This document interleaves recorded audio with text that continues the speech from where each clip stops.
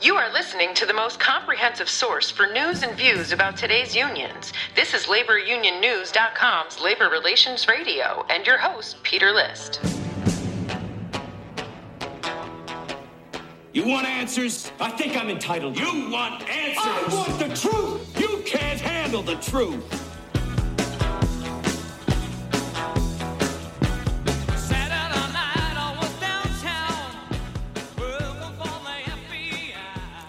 Hey, thanks for turning on and tuning in to Labor Relations Radio. You know, when I see something in California that does not make sense, because there's a lot about California that doesn't make sense, I like to reach out to the folks at the California Policy Center because they seem to have their fingers on the pulse of just about everything that's happening within the state. And if you're like me and you want to get information, you go to the source.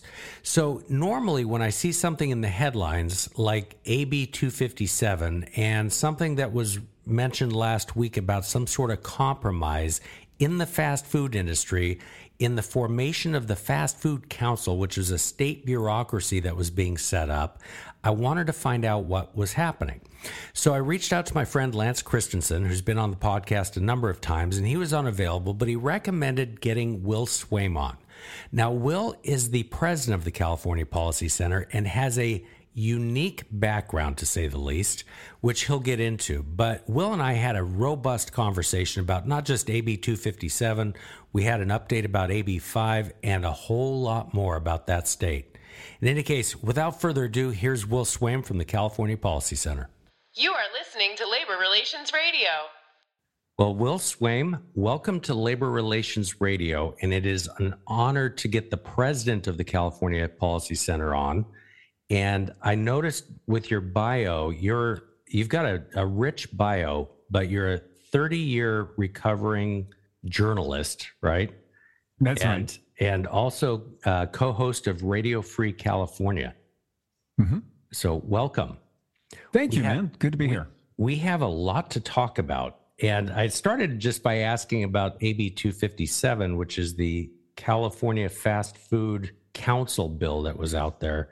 But then I was wondering, I was listening to you a little while ago on the Mike Rowe show talking about AB 5, and I was wondering if you have an update about that. What's going on with killing the freelancers out in California? Are they dead? Well, yeah, dead and leaving. It has been it's been a dramatic few years under Assembly Bill 5. That was created, interestingly, by a woman named Lorena Gonzalez, who was in the state assembly at the time. Lorena was a Teamsters official in San Diego before she got elected to the assembly. And as far as I could tell, took no pause in the work. It was the same work, just in a different venue, carrying bills for the California Federation of Labor, the Teamsters, et cetera.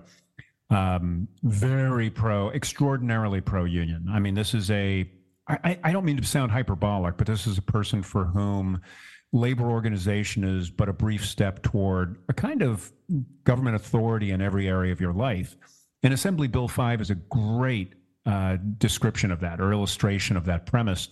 Of course, just, quick highlight for those who weren't following along. It basically made it almost impossible for a whole range of freelance contractors to continue as freelance contractors. Most notably, when I was on with Mike Rowe, we talked about its impact on independent trucking. And for those who don't really know about the business, it's absolutely amazing. I came to Mike's attention because I wrote a story about a guy named Tom Odom who had grown up in East LA in a really tough neighborhood. First kid in his family to graduate from high school in generations, as far as he knew. First kid in his family to break $100,000. And how did he do that? He started driving a truck as a part-time driver, sitting like co-pilot on cross-country rigs, and then decided, if I save up enough money, I might be able to invest and buy my own tractor and pull these things. So he did that in the 80s. He's about my age, early 60s. So in the 1980s, he starts his own little independent trucking firm, just hauling short and long distances with his own rig. And he makes $100,000 his first year out of the box. I mean, he's just shocked by this. His family considers him like royalty at this point.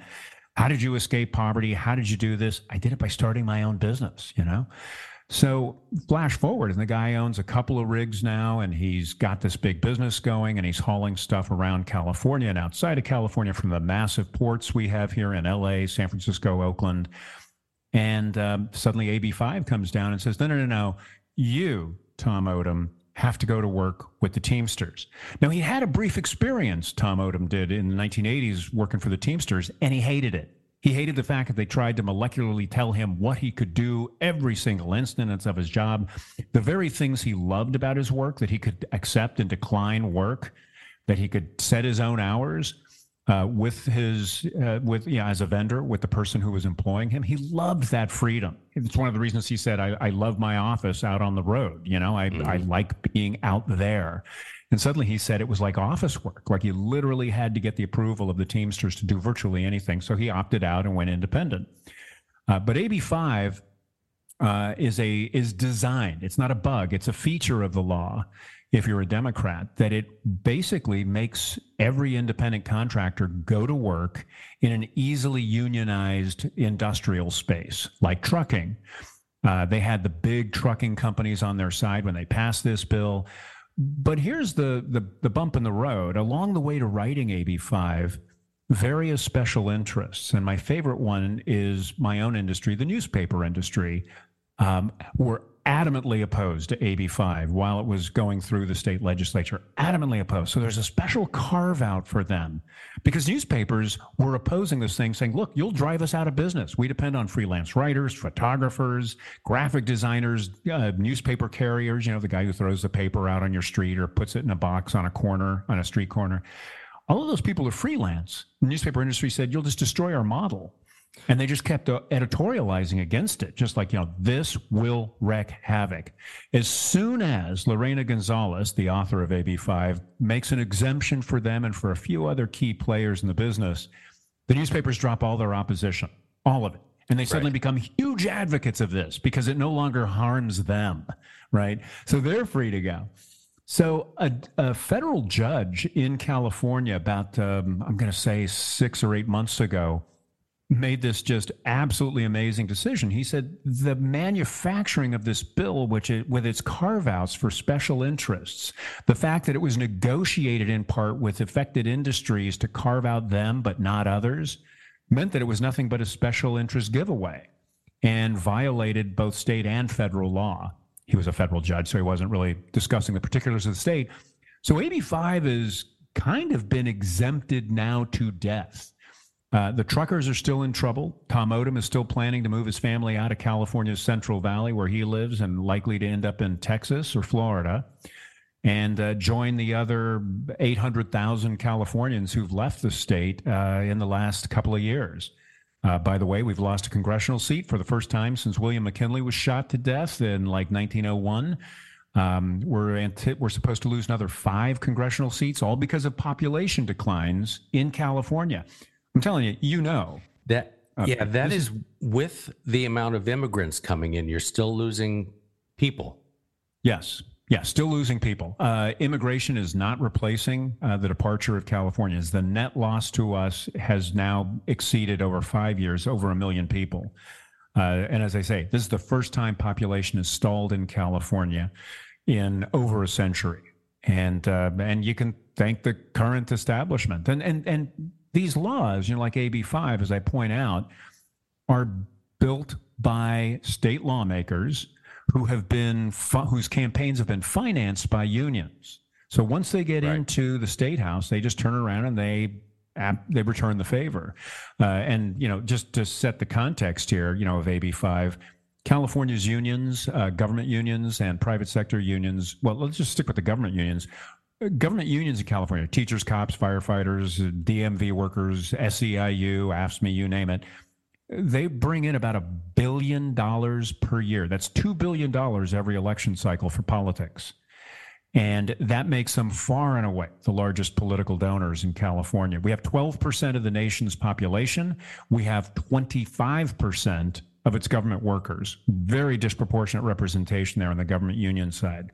And that money just has distorted our politics so badly.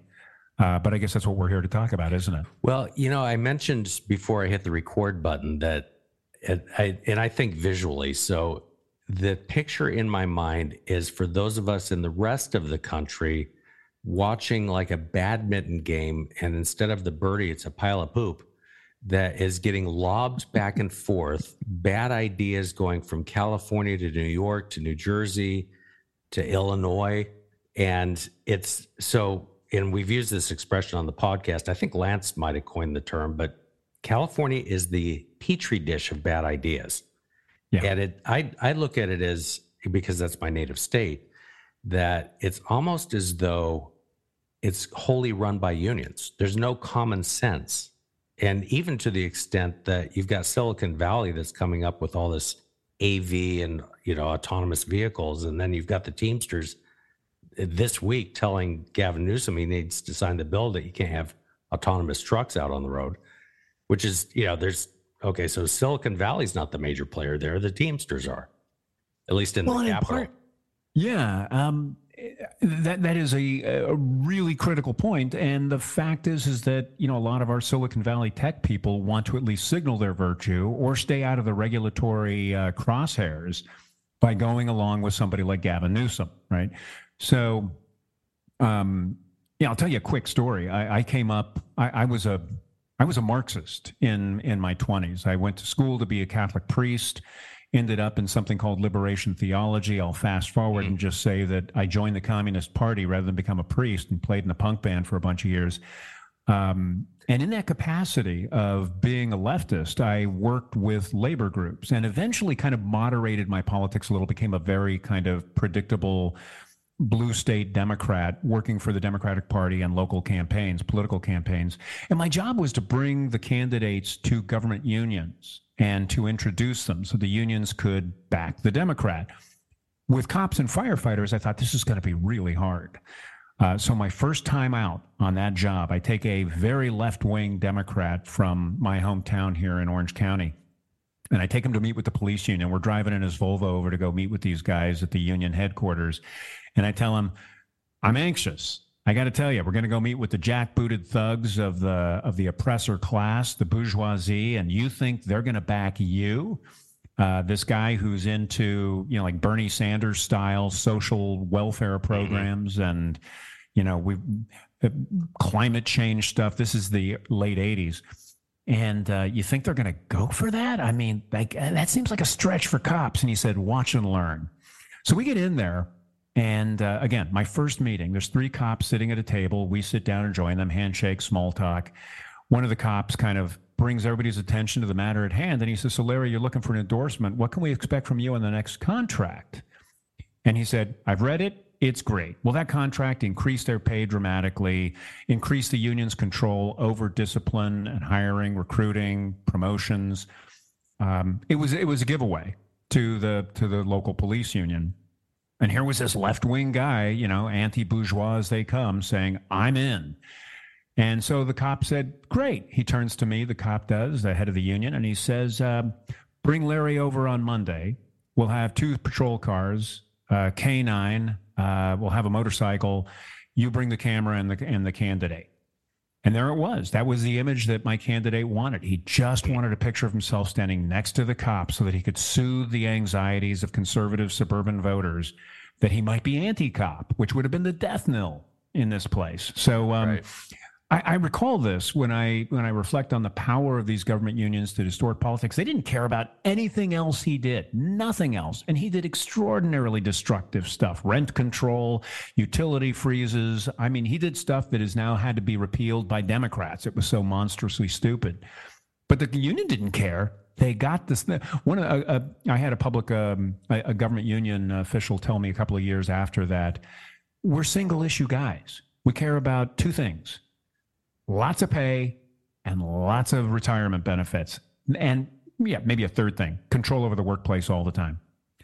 Well, and it's interesting because, and I've just kind of watched California from afar for many years, and it's gotten worse and worse and worse from the standpoint of, I think you've probably got the largest state employees union, which I think is SEIU, in the country.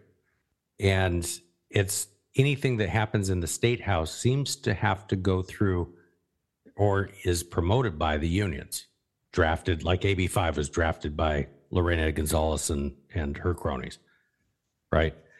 So there's the one thing I wanted to touch on with you is something last week, and I was really curious about it. So for the last year or so, the unions, and particularly the SEIU, has wanted to take over the fast food industry and had a bill called AB 257 out there that set up essentially a fast food council where the government appointees would run the fast food industry there in California, right? Setting the wages, the policies, and all that sort of stuff. Something happened last week, and I don't know what happened. And that's You got it. Yeah. So AB 257 was signed about a year ago on Labor Day in 2022. Symbolism's important, right? So that bill would, as you say, set up basically a government union for fast food workers. Why? Because SEIU had been unable to organize fast food workers ever. It is it's a volatile, mercurial elevator. It is a stepping stone, the fast food industry. I can't remember how many millions of Americans have worked in fast food. I'm one. But the result of working in fast food is that you don't typically want to work the counter for the rest of your life, so you move up. So it's a very, it's very escalatory. You jump in, you move up, and you become part of the establishment, or as the unions might see, a part of the problem. Your goal is not to stand at the counter for the rest of your life, typically. So they had a hard time, SEIU and other unions did, in organizing these guys. So they just decided, you know what, we're going to just do it by government fiat. So AB 257 just said, we don't care what the workers want. We don't care what management wants. We know what's best for both. This is Lorena Gonzalez again. We're going to create this fast food council. So there's a provision of California law which says that before up until the moment the law is enforced, that it becomes active, which would have been on January 1st of this year, opponents can gather signatures and qualify a referendum for that bill's repeal. And that's exactly what happened. The International Franchise Association stepped in like within weeks, raised and spent millions of dollars, gathered signatures, sent their new ballot to repeal their new ballot initiative to repeal AB 257 to the Attorney General, who had no real choice. The signatures were authentic. So even though he's a hardcore left-wing progressive Democrat, our Attorney General, a guy named Rob Bonta, approved it. So now the unions are ticked. So they start doing two things. They pass they pass a bill to reform the initiative and referendum process to make it much more difficult in the future for this ever to happen again. It's like, oh man, they discovered a weakness in the total control. But more importantly, they built a new bill called AB 1228. And this was like a gun to the head of the fast food industry. Like, you thought that 257 was bad, check out 1228. 1228 created joint liability. Now, that sounds like a really wonky term, but what it really means is the franchise model no longer works. Franchisors are businesses like, say, McDonald's or Jack in the Box or Carl's Jr. or whatever. And they basically license the right of their name and the use of their machinery, equipment, and food products and real estate, which they typically rent. That's McDonald's great secret. They rent real estate, basically. So 1228 said, hey, anything that happens in one of your franchisees' stores, any workplace violation, any harassment, sex assault claim, any injury, all of that is now on you, the franchisor. Your liability is no longer severed. It is joint. So suddenly, a large corporation like McDonald's is responsible for every single store. And for the franchisee who has worked and saved and worked and saved to buy a franchise in some location, this ends his or her status as an independent worker. If that sounds familiar, that's AB5, right? You're no longer independent. You now work for a much more high-profile, easily organized business space. So joint liability was a gun to the head of the franchise model. It just means like you're basically just in charge of thousands and thousands, maybe millions of stores now as a franchisor. The franchisee has no authority, really. They're gone. They're just middle management. Let me ask you a quick question with that. So if I'm a franchisee and I've spent couple 100,000, maybe 1 million or more to franchise as a McDonald's franchisee, so to speak, what happens to my investment under that model? Evaporates. I mean, Yeah, you I've just are become now an employee, right? You're a manager. Yeah, you're basically, you have, call it whatever you want from the law side. You know, they can give you whatever title they want, but you are now beholden to the corporation. Why? Because a corporation's got deep pockets. That's where the lawsuit will land if you screw up, or if somebody just accuses you of screwing up. Right. So you have now paid hundreds of thousands, millions of dollars, worked, 60, 80, 100 hours a week, had your family in the shop to get this franchise up and going. And now the government just takes it and says, no, we're giving it to the franchisor so that we can sue them and force them to organize. So at that point, the International Franchise Association, which is the largest gorilla in the cage over on the one side, meets with SEIU and they hammer out a deal, provisions of which I can tell you, but it's basically you drop 1228, you postpone the Fast Food Council, that is the government representatives who now represent the fast food industry, you postpone the introduction of the Fast Food Council until 2025, and we will drop our initiative in 2024 that would repeal AB 257. I could go into more provisions, but bottom line, they also guarantee a wage increase to $20 per hour under this new bill. So in California, we have something called gut and amend. That means that you can take a bill like AB 1228, the joint liability bill, they gut it. They just draw a line through almost every single provision. And the new 1228 codifies the deal made between large franchisors and SEIU. $20 per hour, drop it, 1228. No more food council for at least 2 years. And you drop that initiative and referendum deal to repeal AB 257. So it's like a negotiated truce. Now, if you talk to the folks at IFA, the Franchise Association, they just saw this as the best thing they could do. Like it's, from their perspective, this is truly a tragedy. Why? Because fast food businesses run on razor thin margins, and the jump from $15.50 per hour to $20 per hour is going to mean that we'll see at least three things that even an amateur like me can predict. Higher labor costs in a razor-thin business model mean you're going to have to automate rapidly, terminate your employees, because you can't afford those labor costs anymore. So you have to automate it. More of those kiosks that you see when you go to a McDonald's or your local bank branch of your bank. You're going to see concentration of ownership as some businesses simply look at their new labor costs under this deal and they just say, like, I can't make it. I won't be able to make it. I don't have the cash to automate. I don't have the cash to pay $20 an hour. And so they sell to the larger franchisees. So it will mean more corporate concentration. And many of these businesses will simply just close. The stores will close, particularly in places where the labor costs have meant an increase in menu prices. So you're going to see this inflation. Right. I call this automation, termination, inflation, desertification, and concentration. The desertification is stores close in places where the menu price spike is so severe that people in the neighborhood can no longer really afford to eat in this place. And so your store just loses business and you close. That's called, on the left, that's called a food desert, the lack of available food opportunities. So this is a bad deal for California. When does the wage rate go up to $20? Is that immediate or is that in 2024? April of 2024. Okay. Mm-hmm. So could be, the deal's not solidified. The state is pressing for January 1st. IFA has said, like, look, somewhere between January 1st and April, we're good.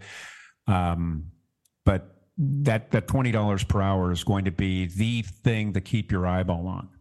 So the minimum wage in California is $15.50, you just said, right? Mm-hmm. Mm-hmm. And so if you have a warehouse down the street that's starting at $17 an hour and the McDonald's on the other block is at $20 an hour, that's a start rate, right? Right. Is that okay? So you're going to see a vacuum of people quitting normal jobs just to go work for $3 more an hour, hypothetically, down the street at fast food places. Yeah. Yeah, this is, again, and thank you for pointing that out. Unintended consequences, or what look like unintended consequences, are fully intended, because the union knows. I mean, their claim, like, you have to climb into the head of a progressive, and I was one once. Sorry about that. Their logic is, gosh, if the state just distorts the market, I'm sorry, distorts is my word. If we just lift the floor, then everybody else will be required to race to meet that. But they don't think about what that might mean to things like customer service, business expansion, business investment, employment. It's going to be inflationary. It's going to be disruptive. You're right. You're going to have people run away from it. And it'll also create a more permanent class of workers. So the idea that a kid like me, who in high school could go to work in a restaurant for the summer, that opportunity is gone. Because you're going to have full-time employees there expecting $20, $23 an hour is what SEIU is still asking for. So, there are all kinds of knock-on effects. Well, I spend a lot of time in the private sector, and in compensation, and this is where a lot of the fight for 15, now I think it's fight for 20 or 17 or something like that, they seem to miss the boat in that what happens is, if you bring up that entry level to a certain degree, you have all the other employers or employees above that. Now you've just created compression. So if the employer does not jack up everybody else's wages, they're compressed. You have unhappy employees. Or if the employer does jack it up, now you've got a whole competition issue of, am I going to jack up my prices for the consumers or my clients? And it's this domino effect that we've seen a lot of it just due to the reopening since the pandemic, but it's creating, as you mentioned a moment ago, a lot of inflation. Yeah, it's fascinating you mentioned that. I hadn't really given that a lot of thought, but 20 is just the starting point, isn't it? And if I have a worker who's particularly great and I want him or her to step up, become more responsible, take on more authority and responsibility, what am I going to offer him? $1 per hour for the trouble of, managing all my employees? Or am I going to have to offer her $5 per hour more? Right. Across all of my stores, if I own 3 of them, now I've got, let's say 3 shifts and 3 managers who are going to be making $5 per hour more, which looks great until everybody else in the economy does it too. And then you have workers going out on strike because we're shocked. The price of goods is now suddenly more, Joe Biden. Right. What's going on here? Well, not to pick on California too much, but you're in California. But I saw that recently the LA City Council either wants to or already did increase the minimum wage for workers in hospitals to $25 an hour. That's right. And I think it's just state-run hospitals or somehow government-run hospitals. A county. Yeah. So again, if you've got, say, a hospital cleaner, somebody cleaning the floors and all that sort of stuff, the minimum is now 25, but say Sally's been there for 30 years and she's at 26. Now you've got, a huge compression issue. Are you going to jack her up to 30 or 35? Yeah. One of the details I mentioned in this negotiated truce between SEIU and the fast food industry is on that point of local, the opportunity for local governments to actually raise things like LA and San Francisco, Oakland. Mm-hmm. They're infamous for saying, you want to give people $1 million per year for free? Not good enough. We demand $5 million. So this new deal includes what the Franchise Association has been after for a long time, and that's a local preemption. That means that only the state gets to tell the fast food industry what it's going to pay. Because you do see these rogue actions. Yeah. And, folks in LA who are on the left will tell you, well, it's very important because the cost of living in LA is more expensive than, say, Bakersfield or Fresno or Avila Beach. Right. And that's true. But it's, it's still going to create inflation, and it's still going to create distortions in the marketplace. And then they will blame capitalism, racism, sexism, whatever-ism, and enforce a new pay hike again. endlessly. They call this, I think you may have heard the expression, the self-licking ice cream cone. You just do this thing, and when you're all done, it just keeps going because there's no limiting principle. So we didn't plan on talking about this, but I've got to ask you, since I just mentioned LA, there's a big hotel dispute going on down there. And one of the issues is I believe that the union wants the hotel operators to house homeless. Right.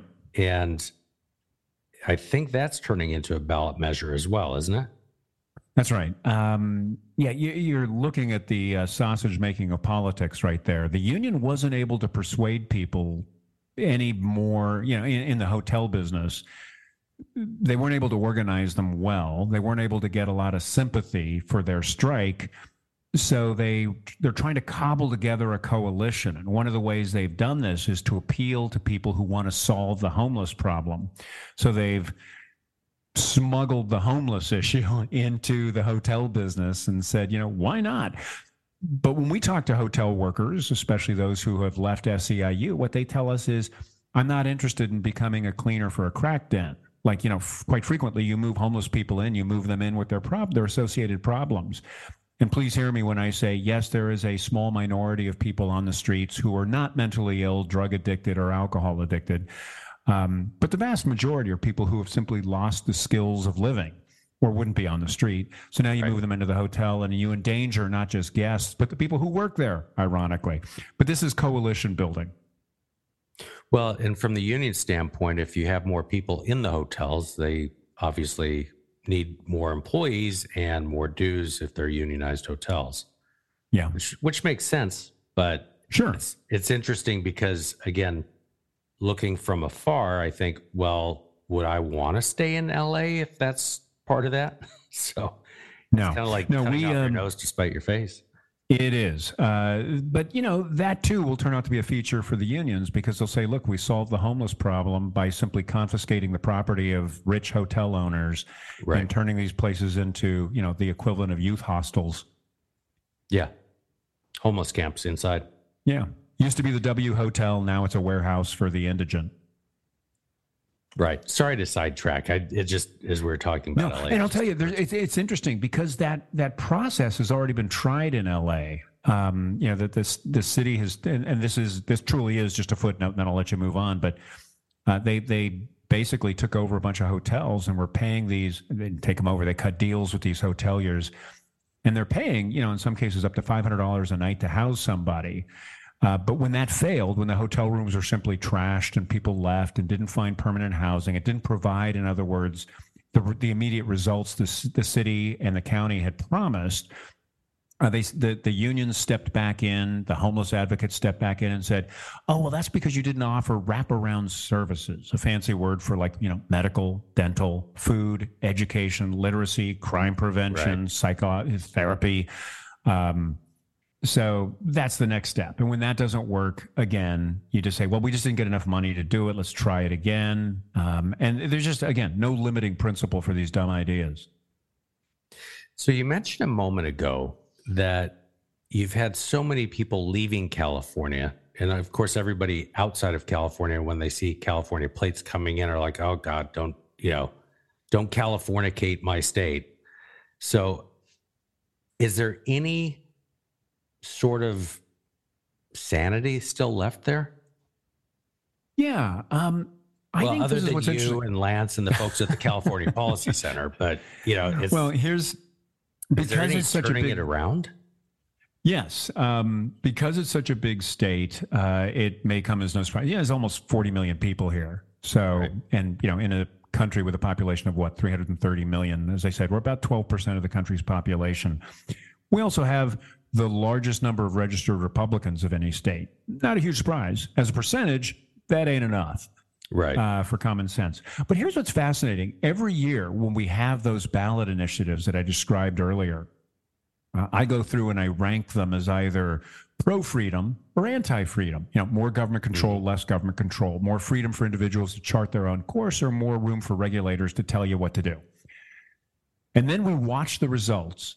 And I'm telling you, for every year that I've done this, for 10 years now, California voters when they don't have a Republican designation next to something, and we don't have this on our ballot initiatives, it doesn't say Republican or Democrat. It just says, do you want to spend $5 billion on building homeless camps in your neighborhood? Yes or no?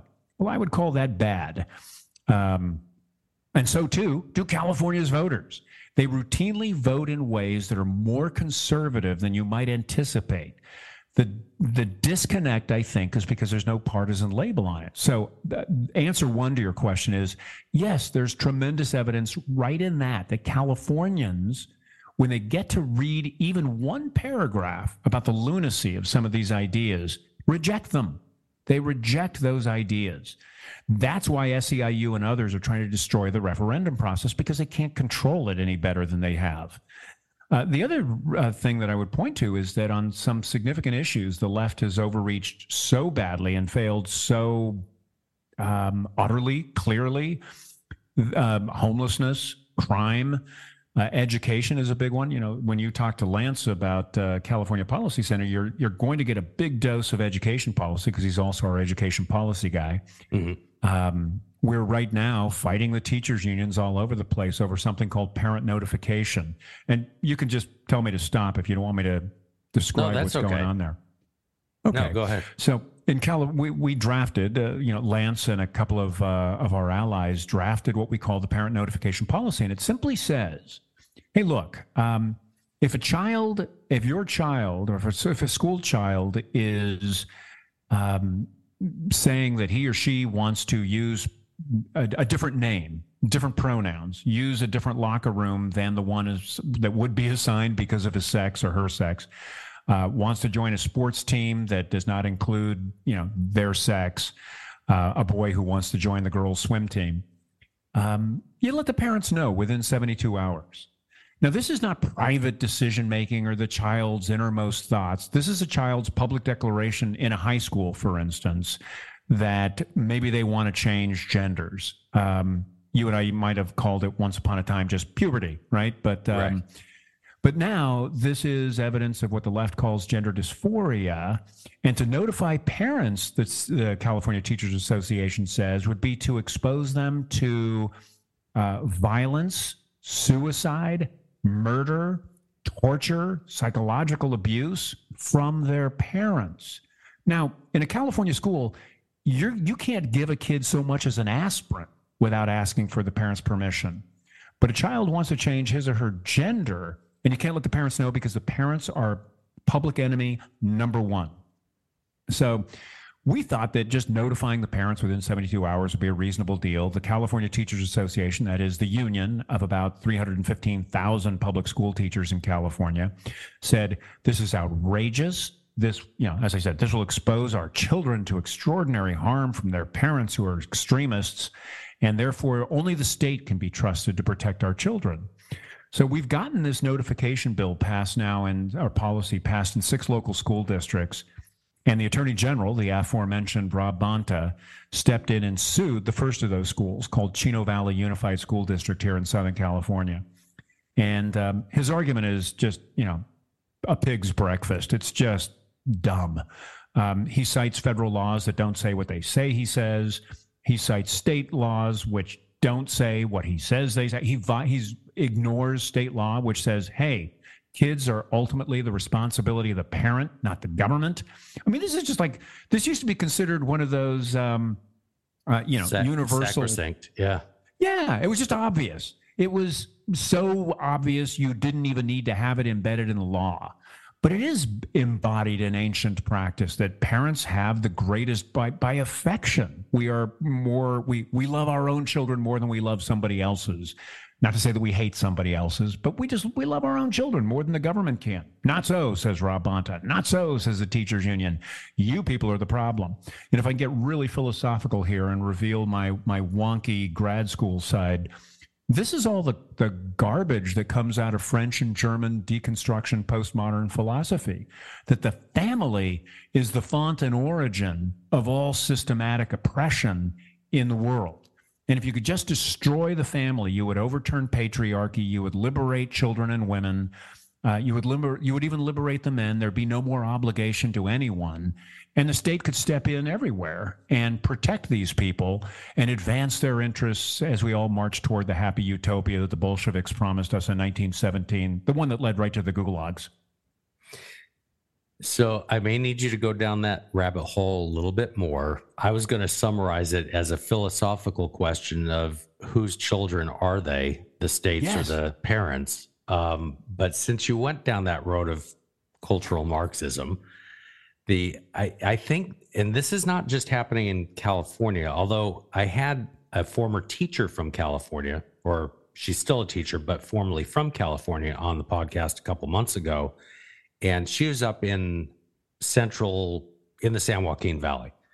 And so she said, I think what's happening is you'll see this more on the coasts, but not necessarily where we were. And so it's like regionalized cultural Marxism, if you will. And I've talked to a few other people around the country, and it just seems to be in the larger urban areas where you're seeing this battle, if you will. But it's fascinating that the teachers union, and I watching Randy Weingarten and Becky Pringle at the NEA, you can kind of understand why, but not that I agree with it. It's interesting to watch. Yeah, the most powerful teachers unions in California are naturally in the big cities. Why? Because that's where the people are, right? LA's United Teachers of Los Angeles is the second largest teachers union in the country behind the New York City Teachers Union. But it is richer. It is more powerful.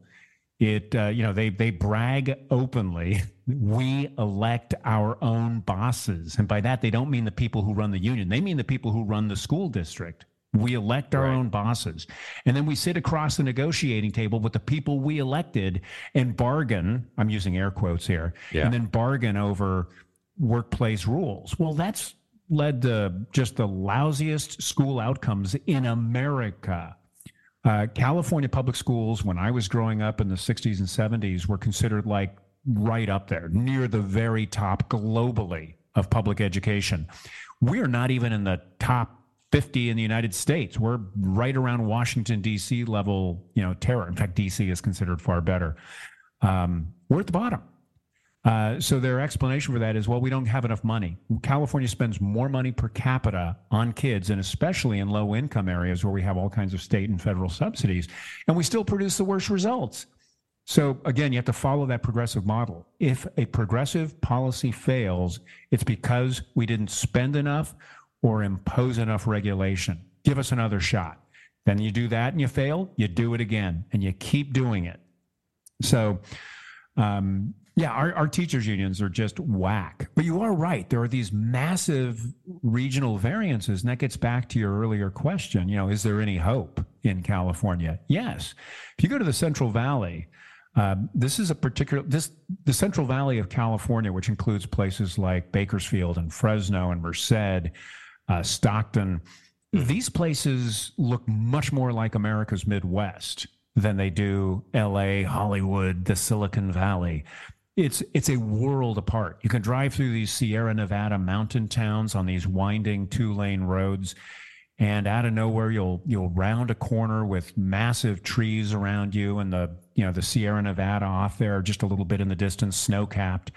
And here's a town you've never heard of. I've lived here my whole life. One of my favorite things to do is explore these little mountain towns. They're red, and I mean Republican. They are conservative. They own guns. They don't like LA. They are remarkably like the people I meet when I travel in, say, Michigan, rural Michigan especially, and Kansas. Much more like that than like the LA I grew up in. Well, the problem, and this is not just a California problem, this is just about everywhere in the country where you've got big cities. They control the entire state. There's New York. New York City controls the entire state. Yeah. And so then everybody else in the state's stuck with it. Not to go off on a tangent, but I wanted to say, what's happening with New California? I thought you guys were having a secession going on. Yeah, well, there was that. For those who don't know, there is this perennial secessionist kind of impulse in California.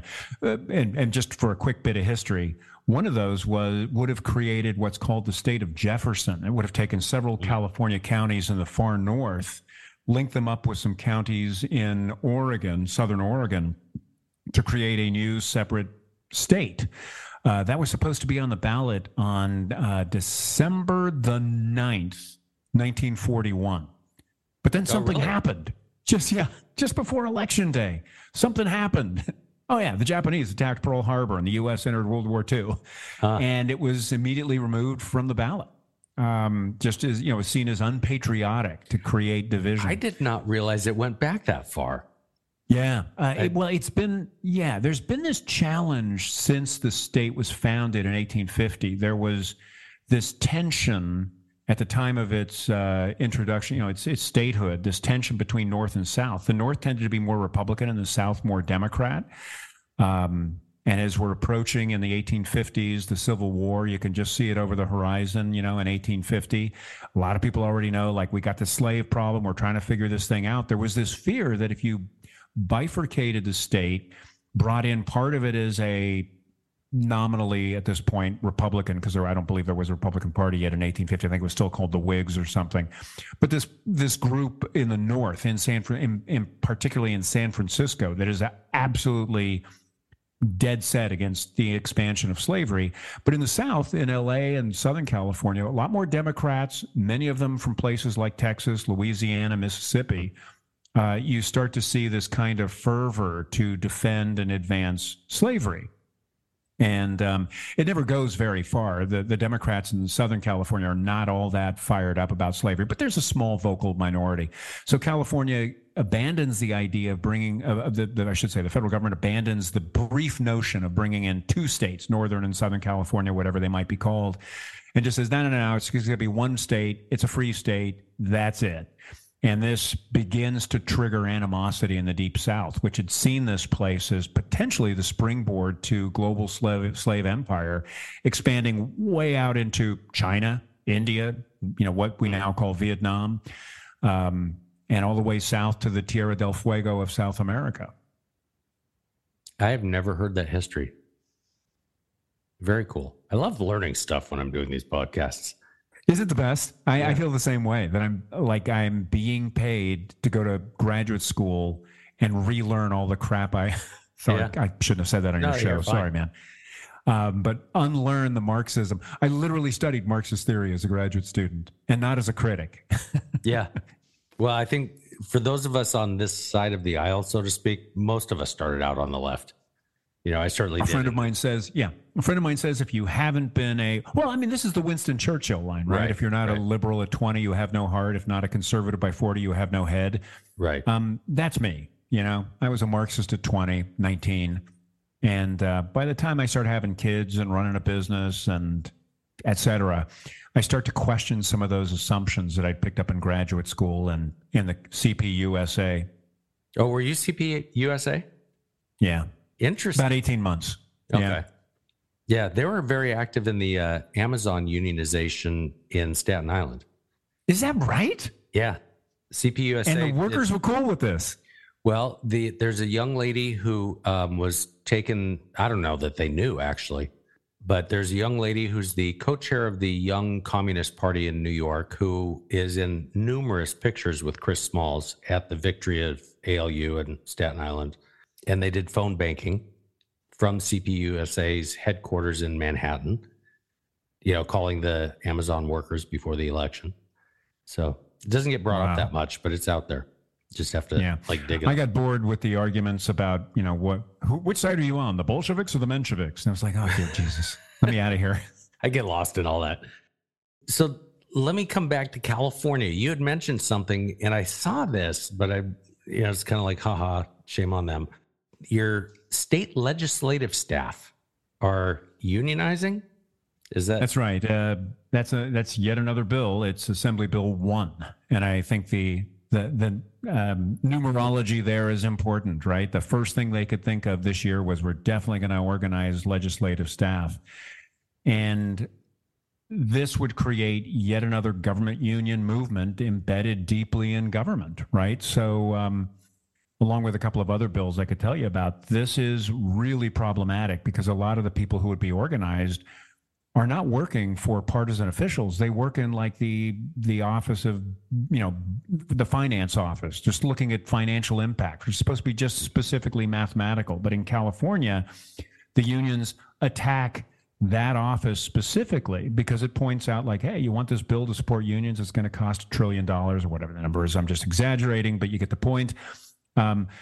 What's going to happen to those workers if they're now part of a union that has a benefit in seeing unionization made stronger? So just one more special interest, like teachers, cops, firefighters, and DMV workers. So a lot of us oppose this. It has its own kind of momentum inside a state house dominated by the government unions. So this will make our state legislature, in not just in name, but in actual function, just an arm, a wing of the California Federation of Labor. Well, let me ask you to use your example. If, for example, you've got the budgetary office that's going to be examining numbers of the finances of various bills, as in if I'm a Republican legislator and I want to have a bill put before the assembly, can I trust those numbers? Or am I going to have to go get somebody else? Or is certain legislators going to have to go find another body to actually do the accurate analysis? Well, one of our donors to CPC, we're funded entirely by donations, unlike our friends on the left who get government grants in the millions of dollars. But this donor told me, hey, Will, the AB1, you should like this. This will make your organization, permanently employable by legislators who want an independent analysis of finance. He was being humorous, I think.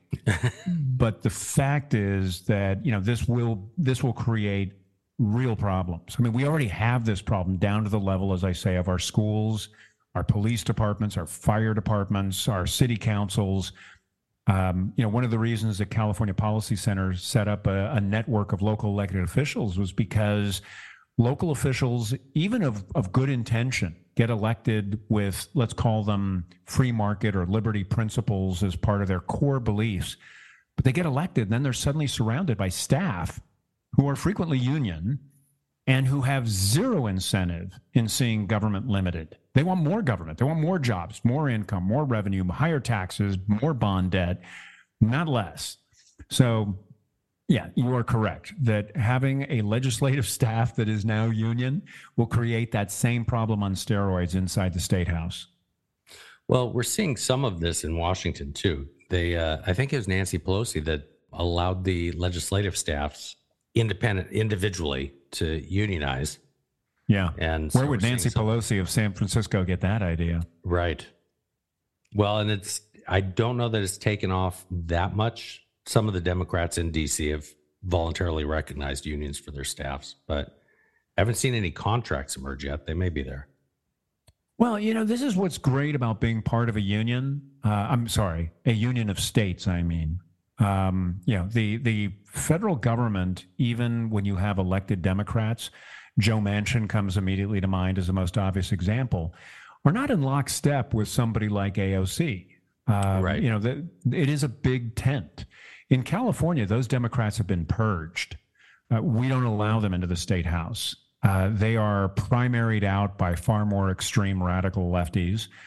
The union money just trashes anybody, who does not serve their interests. So Republicans are gone. We have a supermajority in California State House. What that means is not only is every statewide office held by a progressive Democrat, but the legislature is veto-proof. So if Gavin Newsom decided, to impose a kind of common sense on energy policy or whatever, you've got a veto-proof majority in the State House to override that veto. So has he ever vetoed anything? Oh, yeah. This has been one of the – here's a side note for us, a side conversation. As the talk about Joe Biden's incompetence or age-related problems advances, people begin to focus on Kamala Harris as a real liability. Kamala Harris, of course, the vice president, who's from California, was a senator from California, was an attorney general here, not well liked. A progressives hater for their own reasons, conservatives hater for obvious ones, I think. But she is really a problem for Biden. So the talk has been, maybe Joe Biden punts Kamala Harris, brings in Gavin Newsom as VP, then resigns to, quote, spend more time with family. Newsom ascends, becomes the incumbent, and runs for president in 2024. And that's not the only, I'm not saying that's the only one. No, 28? Now, like today. Oh, really? Okay. Yeah, like they're talking about by mid-October, this has to happen because there's fear on the Democratic side. And, in my job, I have to make common cause or at least be friendly with Democrats, including consultants who work deep inside government in California. And their hypothesis is that Biden may not even be able to beat Donald Trump for a whole bunch of reasons now. And the graver concern to Democrats is if Trump wins, like this is really bad, and whatever one thinks of Donald Trump to the Democrats, that's an existential crisis. So they're talking about having Joe dump Kamala, bring in Gavin Newsom or Gretchen Whitmer or, Pennsylvania Governor Josh Shapiro. Thank you, brother. Yeah. Others are named. LA County Mayor Karen Bass would fit because she's a woman and she's black, and you can't kick out Kamala Harris, bring in a white man. But the Newsom hypothesis, let's call it, has Newsom electrified. And so we as Californians, I don't know what you guys are seeing from your lofty promontory on the East Coast, but we watch Newsom travel, advertise, speak, go on Fox News with Sean Hannity and talk about how great the Democrats are for America. He's a very charismatic guy. He's a quote factory. He trolls Greg Abbott in Texas and Ron DeSantis in Florida. So they're still talking about this. This was a rumor 2 months ago. I thought he squashed it, though. Oh, he's been quashing that rumor, quote unquote, from the beginning. I'm a complete Biden, acolyte. About 2 weeks ago, he said, oh my gosh, Joe Biden is delivering a master class in politics. He's a genius. So energetic, I can't keep up with him. Man, if you can't keep up with Joe Biden, you are standing still or walking backwards. No offense to him, but whatever else you think of Joe Biden, shame on his family for not stepping in right now. I would not put my dad through that. But anyway, Newsom has not given up. He protests too much because even as he's saying, I would never run, he's got a bank account to start. He is wildly popular with in-state Democrats who are very, very wealthy. So this is still in the game. I think it's not likely at all. I think, first of all, it's not likely that Biden's going to change the ticket. He's just not a flexible dude. Second, if he did, I don't think he'd bring in a white guy as his number two. Because that's not how that party rolls.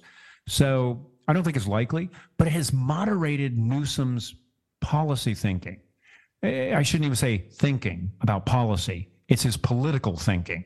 It's if he doesn't veto some of the most extraordinary bills, he's going to look crazy out there on the campaign trail. Like right now, we're in the middle of a pitched battle over reparations payments. I mentioned that California was never a slave state. Yep. We've set up a reparations study commission that recommends $1.5 million per qualifying African-American resident of California. Qualifying means you had a relative in the United States before 1900 who was black. That's it. That qualifies you for reparations from state taxpayers in a state that was never a slave state, that was a safe haven for African Americans from the Deep South in the 19th century. And in the early 20th century, throughout our history, African Americans left the Jim Crow South up and through the 70s to come to California because it was, if not perfect, far better than the alternative down in Mississippi. So anyway, there's been, Newsom's the guy who signed the reparations bill. He's the guy who created this group. Yes. And yet he will not sign off on the final bill about these payments. And there's all kinds of confusion on the left about, like, why would he do this? He said that he would. This is outrageous. Like, why is he dragging his feet? He wants to be president of the United States, and you can't campaign in the rest of the United States with the reparations bill tied to your tail like a can on a dog. And there are others. That's just the most extraordinary example. But he has vetoed bills. He has stalled them. He has stepped in. A couple of weeks ago, the Public Safety Commission inside the State Assembly tried to kill a bill that would enhance penalties for those engaged in the sex trafficking of children. So get that. There was a bill, which we helped create, that would just say, like, look, man, this should be a serious felony qualifying for third strike and 25 years in prison.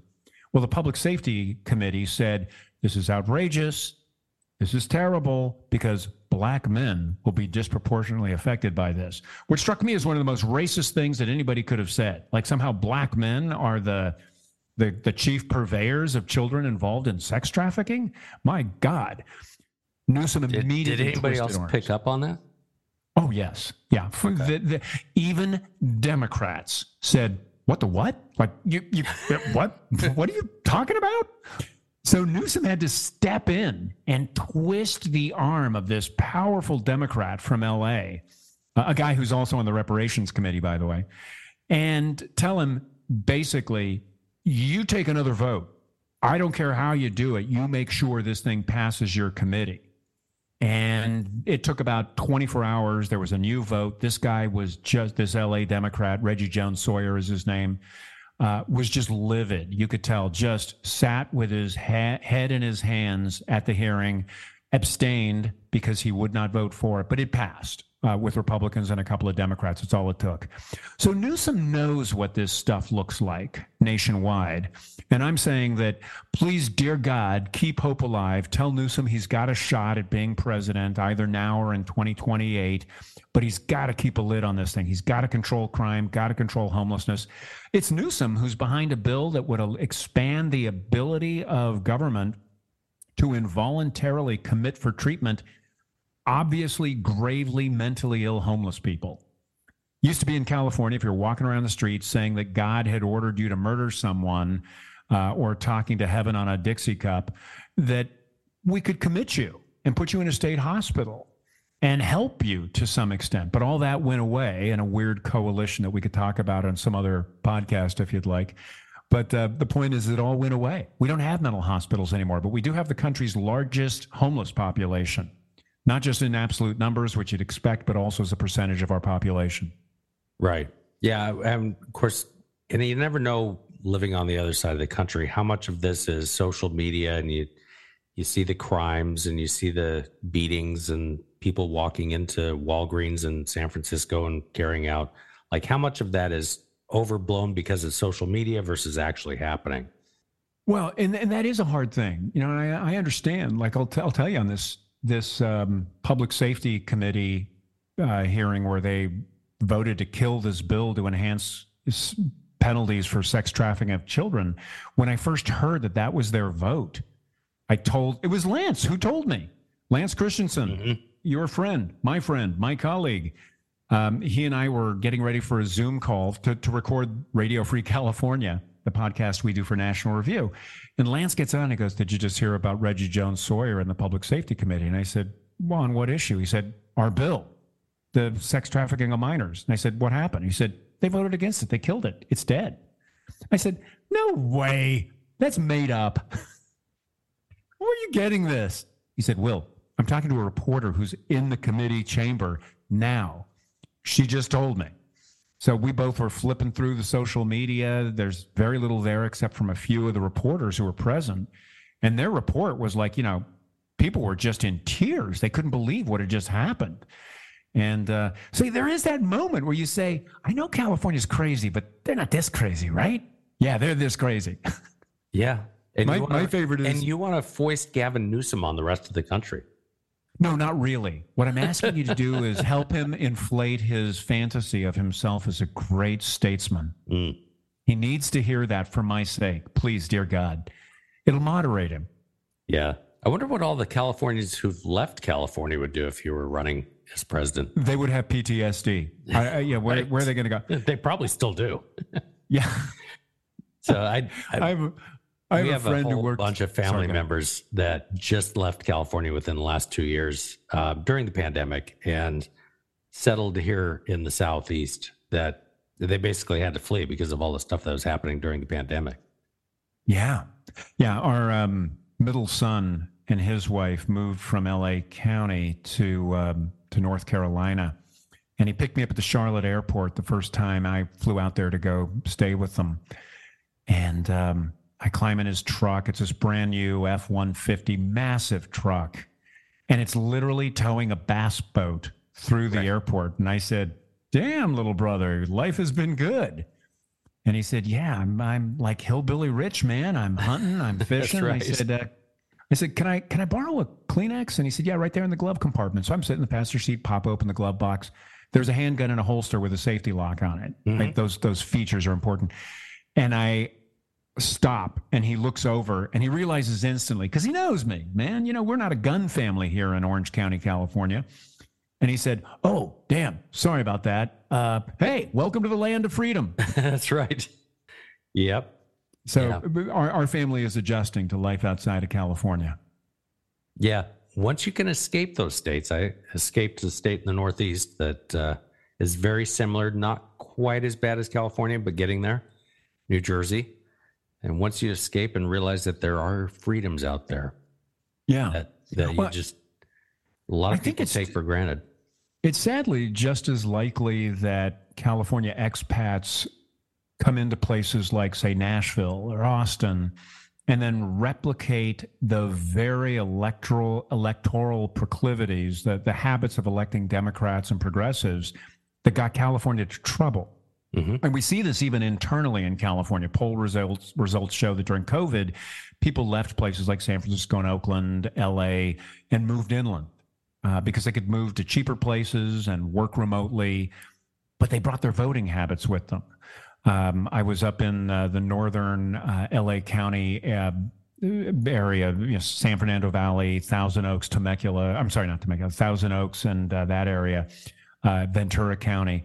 And I was meeting with a group of Republicans, and they told multiple stories of people moving in from LA because they hated the crime, hated the homelessness, hated the dysfunctional government generally, hated the high taxes, and then proceeded to vote for those very same policies that would produce those same outcomes in what had been a very Republican part of LA and Ventura counties. So there's this challenge. A lot of the Californians who leave in rebellion against the state. Many others leave just because they're unthinking, and they think that the idea of living without COVID masks, rampant crime and homelessness, traffic jams is going to be better in Austin or Nashville, and then vote for the very same principles, very same kinds of people. Yeah, I talk to people in all over the country, and we're seeing that even here where I live as well. We don't get so many Californians. We get people from New Jersey, New York, up north, right, that come down. Yeah. Florida's filled up, so now we're like, it's backing up the. I have noticed in my lifetime that the accent of a Floridian went from what I would have described as soft South to New York, and specifically like right. Manhattan, Bronx, Queens. And, I'll run into, when I'm in Florida on work, meeting with my counterparts from other states, you go down to the hotel pool, and there's, 5 Jersey cops and their wives, and they're drinking and hooting and hollering and living the good life. And, they're planning to retire. It's interesting. And this is kind of part of the economic malaise that these blue states have set up for themselves, is they've got these very rich pension plans that, cop after 20 years, fire after 20 years, they'll get their pensions. And because the taxes are so high up north, and they'll sell their house, which may be a small 3-bedroom house, but it's worth $1 gazillion, take it south where their money goes further. And, that's taking the money, the tax spending and everything else that they would normally spend up north, taking it down to one of the now, purple states. That's right. Yeah, these government unions in California, and again, I know you and I likely disagree on this issue about public safety, cops, firefighters, prison guards, but the fact is that they are willing to fleece the taxpayers because they have a often legitimate belief, and I'll especially say this of cops and prison guards, that their work is dangerous. Mm-hmm. Firefighting is not dangerous anymore, especially in an urban environment. Just not dangerous. There are far more occupations out there that are far more dangerous than being a firefighter in Orange County, California. Nevertheless, they retire with 350 large, and they move to Idaho, And then they start talking like a Republican. Then it's all about keeping taxes low. Then it's all about fighting the government unions there. But back here, don't kill the goose that got us here, man. You know, this is what made us rich.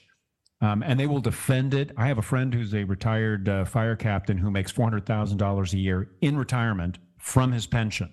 Yeah. But has become a consultant for a fire department in another state and routinely drives by to, you know, good-naturedly rib me with his latest vehicle purchase.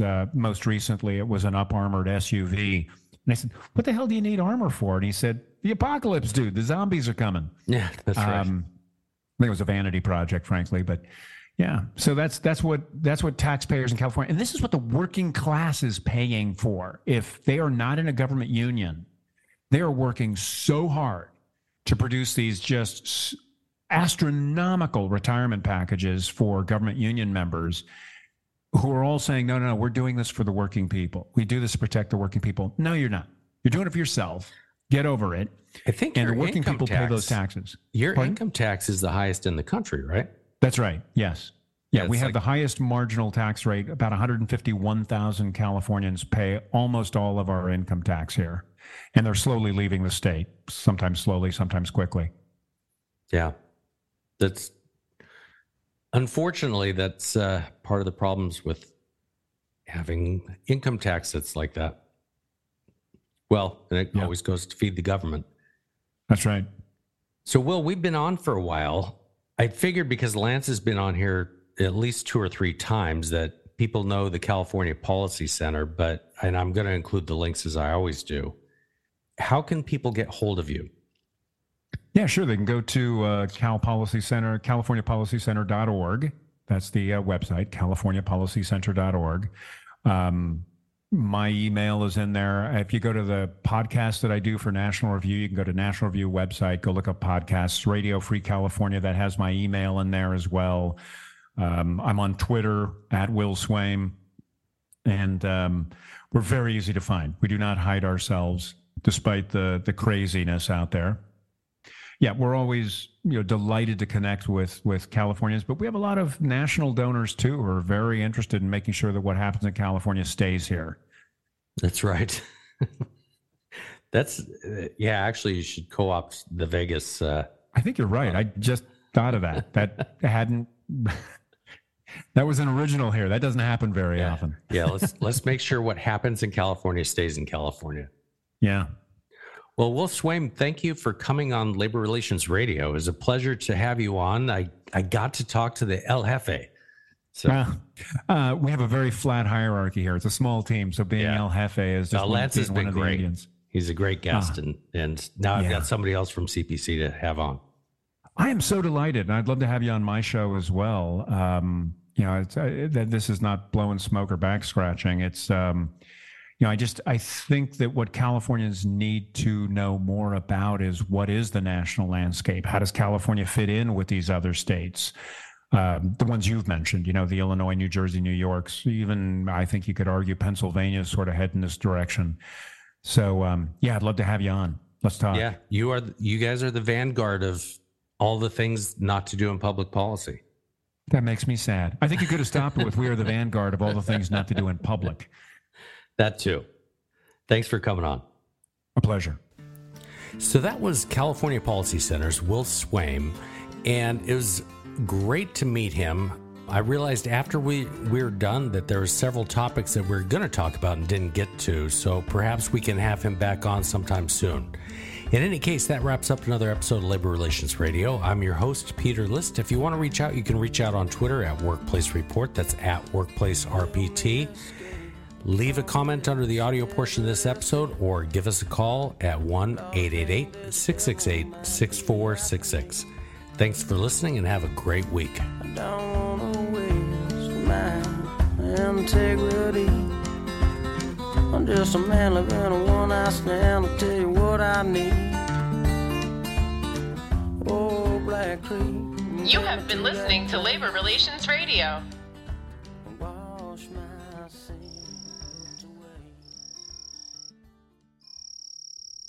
Hey, Labor Relations Radio listeners, this is just a quick reminder. If you enjoyed Labor Relations Radio, make sure you share these episodes with your colleagues, and make sure you and your colleagues visit laborunionnews.com and subscribe to our news digest.